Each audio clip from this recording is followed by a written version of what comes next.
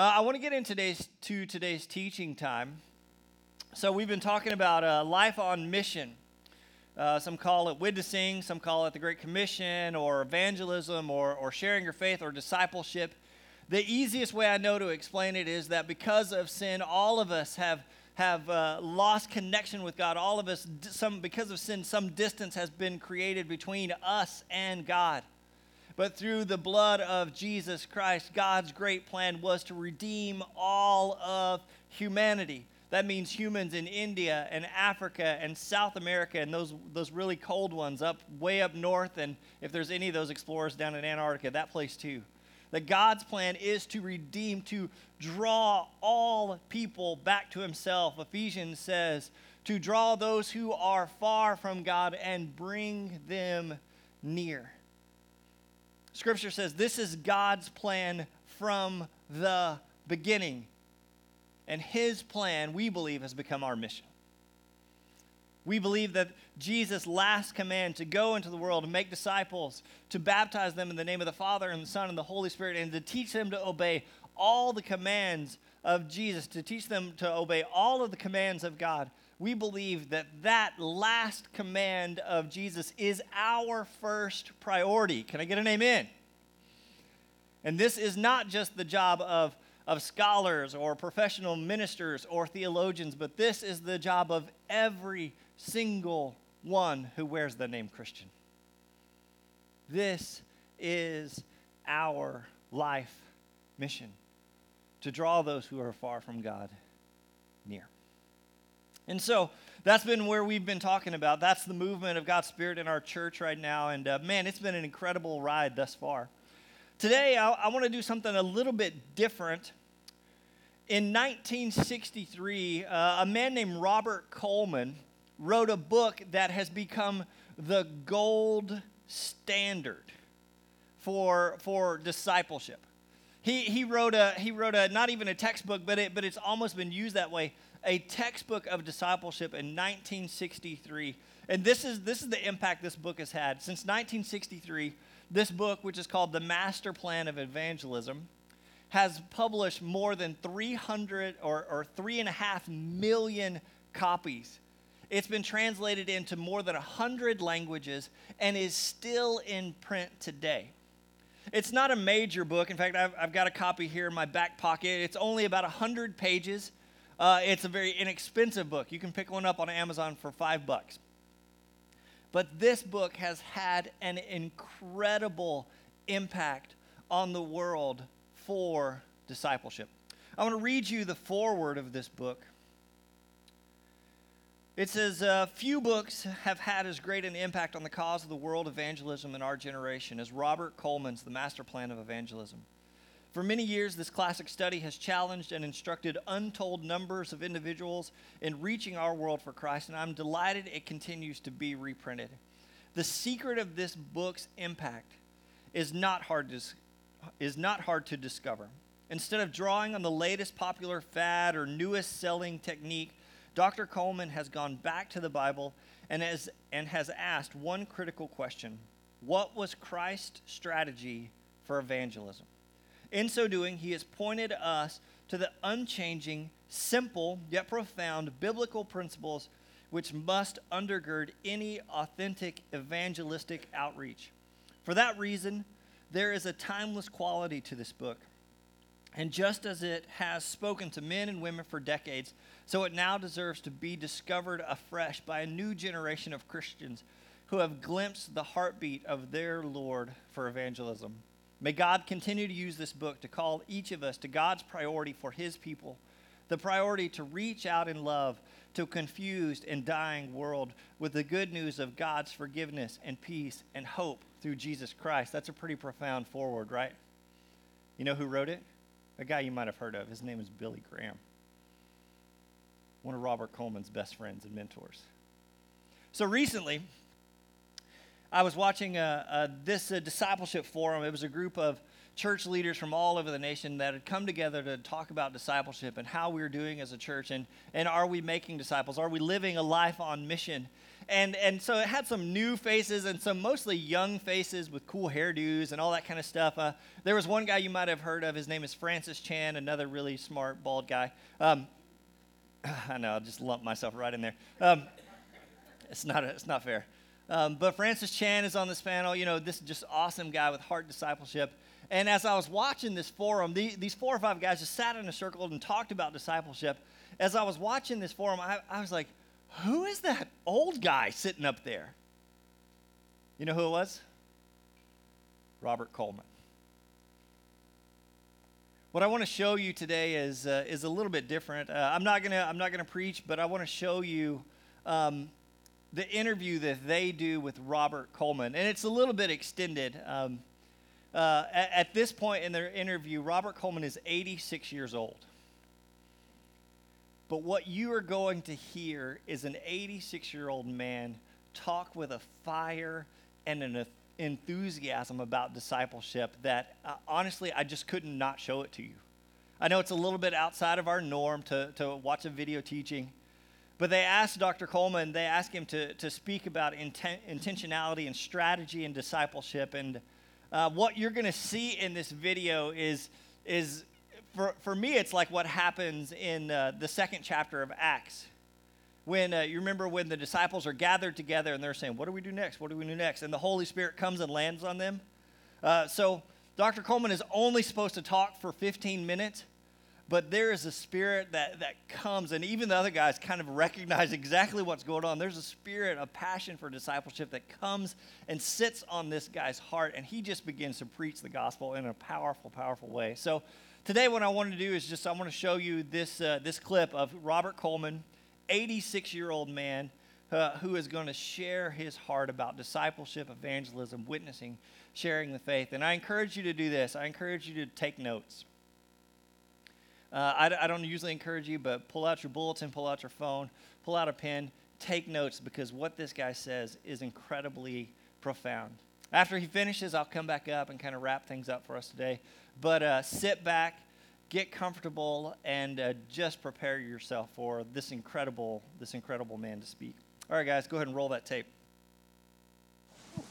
Well, it follows up from what Jim said earlier about being on a journey. You've got to know where you're going, and you've got to know how to get there. And God works by design. He's not haphazard. He always has a plan. He had planned our redemption, the Bible tells us, before the worlds were made. It had already been determined that in the fullness of time, God would come himself in his own person, in Jesus, and bear the judgment, his judgment, for our sin. And when Jesus died on the cross, he paid it all. And when in true repentance and faith, we come to Christ in brokenness and helpless, asking only for mercy, God in his infinite love will save us. And that's the beginning of the journey. Mm-hmm. That's right. But not the end. There's always more to come. And Jesus, as he lived among us, revealed a plan that all of us could follow. And when we become a disciple through repentance and faith, as has been pointed out already, we become a follower of Christ. And we receive more than the message that Jesus was continually teaching. In coming to Christ, we also receive a way that he himself leads his followers. For he is the way, the truth, and the life. And he knew what he had to do and how he would get there. He knew it would lead to a cross. And the Bible tells us he set his face like a flint. He would not be diverted from that mission. And when he died there, it was finished forever, once and for all. And then, having risen from the dead, before he went back to heaven, he gave his followers one final command. Go, he said, and make disciples of all nations. You baptize them, teach them everything I've commanded, and I'll be with you all the way. That's the beautiful promise of the commission. Well, before I became a professor, I was a pastor. And I served in several states, small rural churches. And I worked hard because I really believed in evangelism. I visited everybody within a mile or two of the church, maybe 3 miles sometimes. St. R Center, and I'd try to talk to them about Jesus. And I found out if you just love people and preach the Bible, that the church will grow. And those churches did grow. And somebody gave some money to a seminary and they asked me if I would come and be a professor of evangelism. They didn't know how ignorant I was. I'd never had any formal training in it. It never was taught where I'd been in school. But I was honored to come. But not having been trained in that discipline and not being conversant in the literature, I decided my first class would be the evangelism of Jesus. And we would use as our primary text the best book on evangelism ever written by Matthew, Mark, Luke, and John. I knew that they could have a better teacher, but I couldn't get a better textbook. And so our discipline was to read through the Gospels every week and ask the questions, what did Jesus do? And how does that apply to your life? Well, it was easy to see that Jesus was basically a personal evangelist, that the good news of the gospel just flowed out of his life and his work. But I began to ask, what's his plan to reach the world? That's what he came for. At the rate he was going, I didn't know how he would finally reach the nations until I began to see in his journey to the cross, he was continually investing his life in some disciples, some learners who were committed to follow him.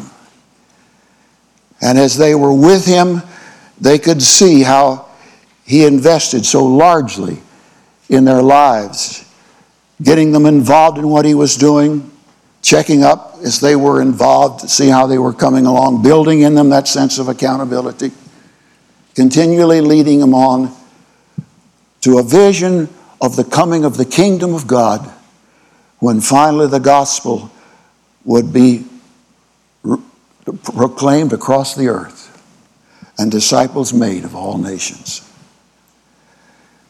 Well, it took me a while to really see that that was his plan. But then, when he gave his last command, I realized he's making it clear what he has been doing. And so at the end, before returning to take his place of authority at the throne of heaven, he told his disciples to go and replicate what he had been doing with them. You go and make disciples. They could understand what he was talking about because they had been discipled. They had seen the Great Commission lived out before their eyes. Well, I was a slow learner, but when I saw that, it completely changed my understanding of ministry. Because while I had been busy in evangelism and I'd been busy building a church, and I had my priorities in the wrong place. And the problem wasn't basically with the people who were aimless and scattered. The problem was with me. I just didn't have a clear plan by which I could direct the priorities of my life. And I realize now I've got to change course, and I've got to follow the leading here of the Spirit. And even though I had a lot to learn, I knew the way to go. And it reminded me of what an old Kentucky mountaineer said: I'd rather chase a rabbit and not catch him than to chase a skunk and catch him. So I resolved I'm going to start making disciples. Of course, I was in a different situation now. I was no longer a pastor. Here I was a professor. And just a beginner at that. I realized that my situation was different than being the leader of a church.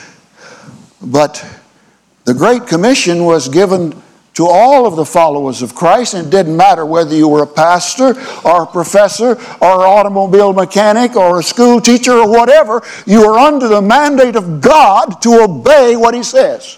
Right on. And the command was clear. And I understood my obligation was to make disciples, followers of Christ. And though my context was different, I lived in a little different age and culture than Jesus did, I knew the principles that were underlying His methodology were the same principles that would work today. Methods continually change according to our circumstances, but principles are the same, and they can be guidelines for fulfilling the Great Commission.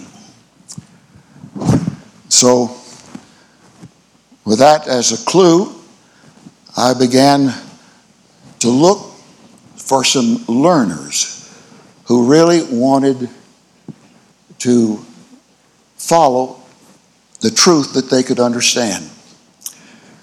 In my context now, it was the classroom. And I still remember that first class when I came that day, and I announced that I will be in my office in the morning at 6 o'clock.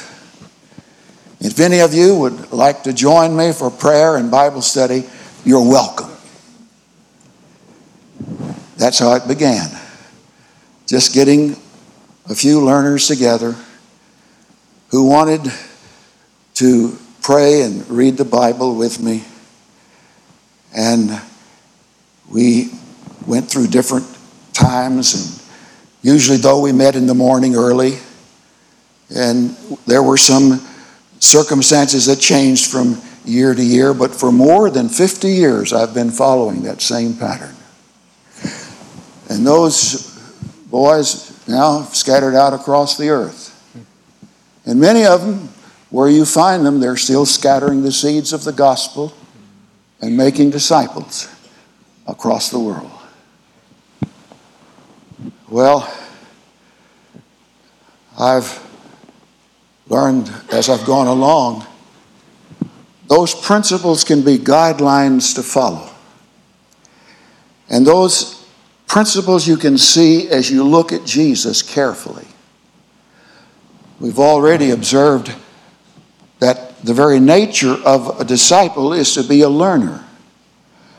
And so Jesus was looking for persons who had that desire to learn from Him. And making a context of learning that would be conducive to growth. And so it began, really, that principle in the Garden of Eden. When God made a man and a woman, performed the first marriage Himself in the garden, and then He ordained that that relationship would be the means for populating the earth. And what is so obvious in a physical sense certainly carries over into the spiritual realm, for everything in nature is designed to teach you about the Creator. And nothing could be more obvious than we learn most easily in a family context. Now, of course, Adam and Eve in the garden blew their opportunity to raise their kids in the love and the fear of God.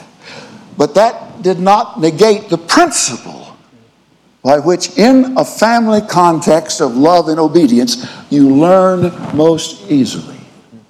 So God from the beginning was giving us an example of how disciples are made. They're made just like you raise kids. And anybody in the world can learn because we've all been born. That's the first requirement. And in that context, you can see how the parents have a tremendous responsibility to intentionally raise their children in the fear of God and the love of Jesus. Well, you can keep learning from Jesus as you follow him. One thing is obvious. He didn't travel alone. For the most part, when you see him, these disciples are tagging along. And sometimes there'll be a whole crowd, maybe a dozen, sometimes 2 or 3. Peter, James, and John, for example, seem to have a closer relationship. But that principle of relationship carries over even when you're on a journey. And while they were with him, of course, he was continually teaching them and pointing out great truths. And I saw that, and so I realized I could start taking students with me when I traveled. When I'd go to preach or go out to a meeting, unless it was not possible, I could always take 1 or 2 with me. I had an old station wagon. We could fill that thing up with students, and my time would pay double. I wasn't losing any time. I'd be driving to that meeting anyway, but I'd have a carload of kids with me. And if the students weren't there, it would be my own kids. And I learned that way you maximize the opportunity for ministry. And sometimes I could find ways for them to help out, then to be involved. Now, you don't always have to be in a religious setting to make disciples. You can do it and have fun at the same time, like going to a ball game or having a round of golf. Who would ever play golf unless they knew they were fulfilling the Great Commission? What a beautiful way to make disciples. Yeah. And you see, that makes everything meaningful. That's right. Exercise. What's your intention? That's right. What's your objective? Well, Jesus says it's to make disciples. It falls into the context of your lifestyle so that it becomes almost intentional without you realizing it. But you have to be aware of it. It doesn't happen usually by accident. Sometimes it means rearranging schedules. But if we're not intentional about discipling, very likely not much will be done. You have to have a sense of direction as you live. For nothing is peripheral. It's all part of the plan to make disciples of all nations.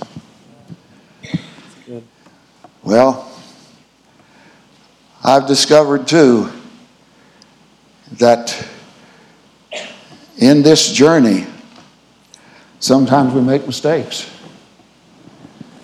I remember the time my oldest daughter was going through some struggles in her faith, and I wasn't seemingly able to help her. I did all I could, but I was at wit's end and didn't know what to do except to pray. And you know, sometimes the tough places you go through become the means of God teaching you something otherwise you might not have learned.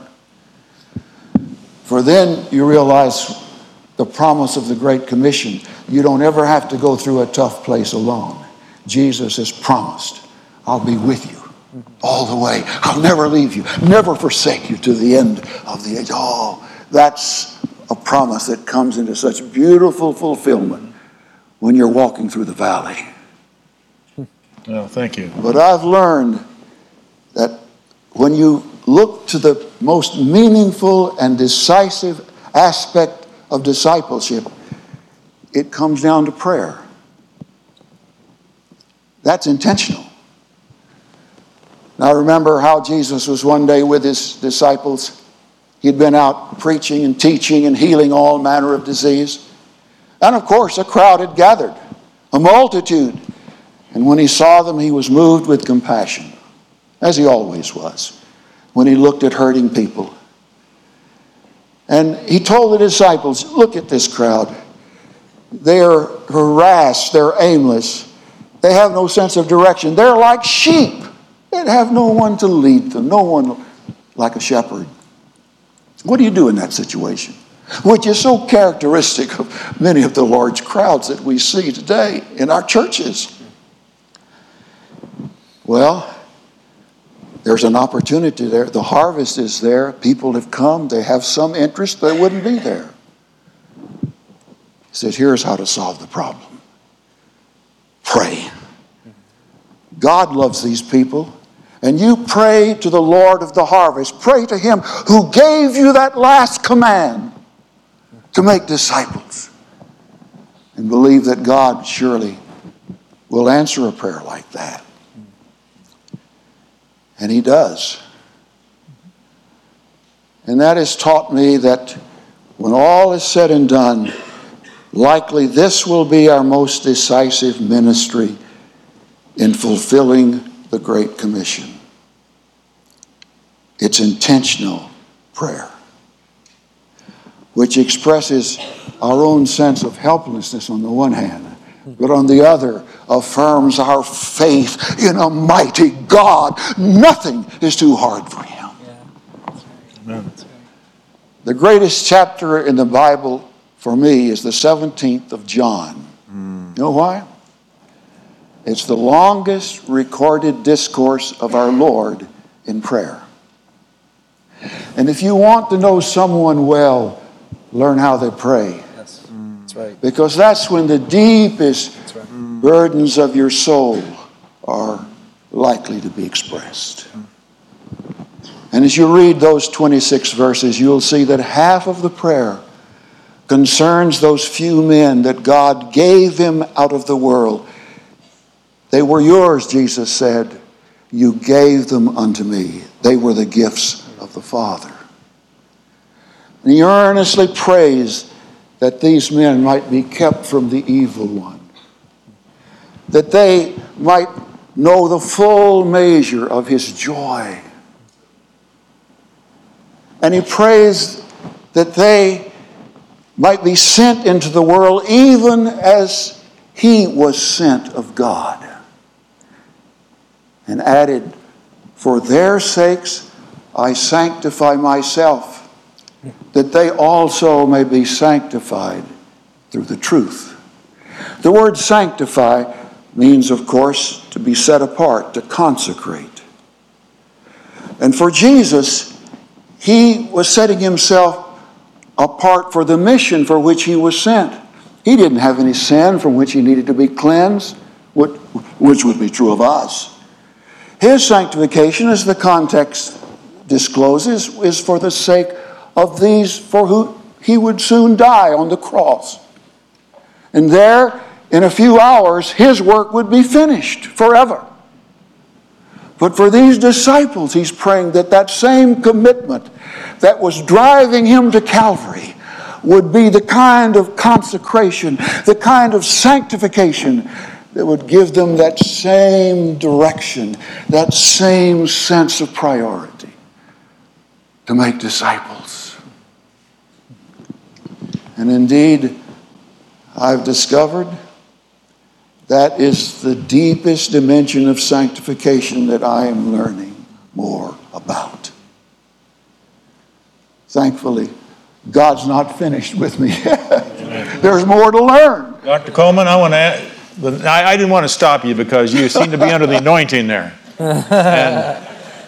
And, now, this is your Bible, isn't it? That is. This is one day we were going over to a seminar in Exponential in Florida, and you said, I can't go anywhere without my Bible. That's right. And then I noticed your Bible. I just want to hold it up. It's got a lot of tape on it. Is that electrical tape? Well, it's just tape I could find tape around the house. Yeah. So we're sitting up on we're sitting up there in the chair waiting for the meeting to begin, and you opened your Bible, and you started turning the pages. And the more you turn the pages, they're filled with names. Yeah, those are my boys. And there are hundreds of them. They're scattered all over the world now. And I thought, now there's a life well lived. Well, it's not over yet, thankfully.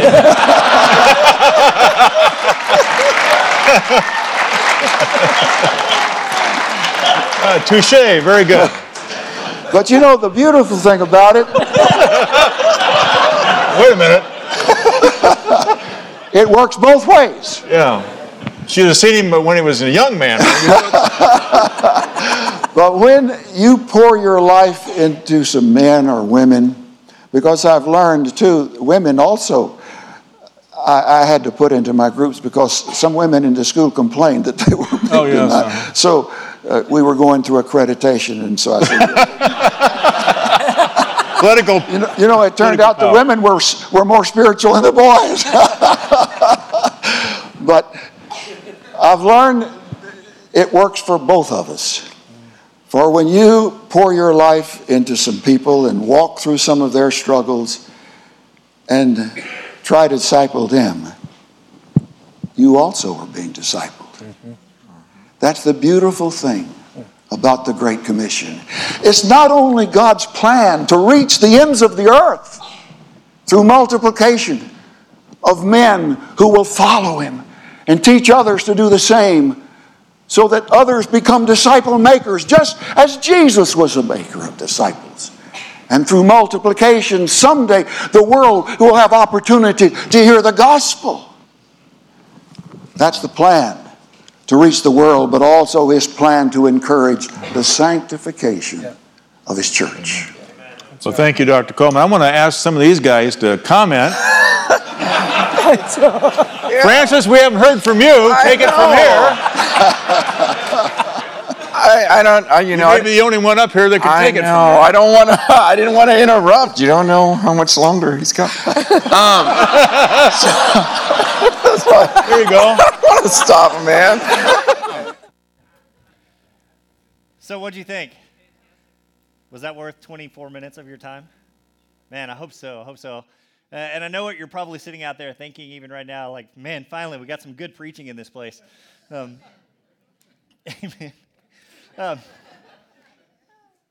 Some of the things, like, he says a lot. He says so much in that amount of time. If you love people and preach the Bible, a church will grow.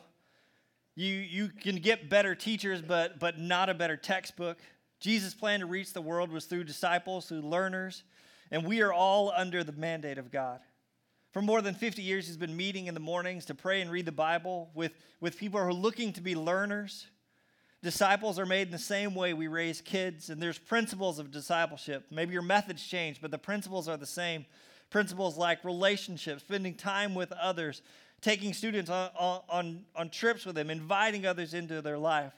Principles like you don't have to be in a religious setting to make disciples. What better place to fulfill the mandate of God than on the golf course? He talks about this idea of a lifestyle, and a lifestyle is intention without realizing it. It just becomes this part of who you are. But he says, you have to be aware of it, and it doesn't happen by accident. And if we are not intentional, very likely not very much will be done. I'm going to invite the worship team back up. And as I invite them back up, I just want to ask you one question. As we lean more and more into this idea of discipleship, of how do we share our lives with others? How do we draw people to Christ? How do we draw those who are far from God near? How do we live out the Great Commission? How do we live a life on mission? Maybe a question to ask out of this teaching is, how many names are written in the margins of your Bible?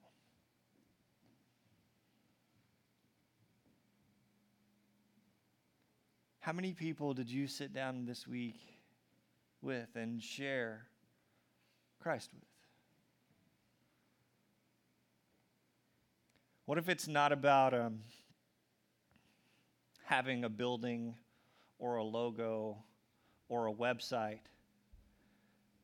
What if it's not about how much our tithe was or even what our attendance is?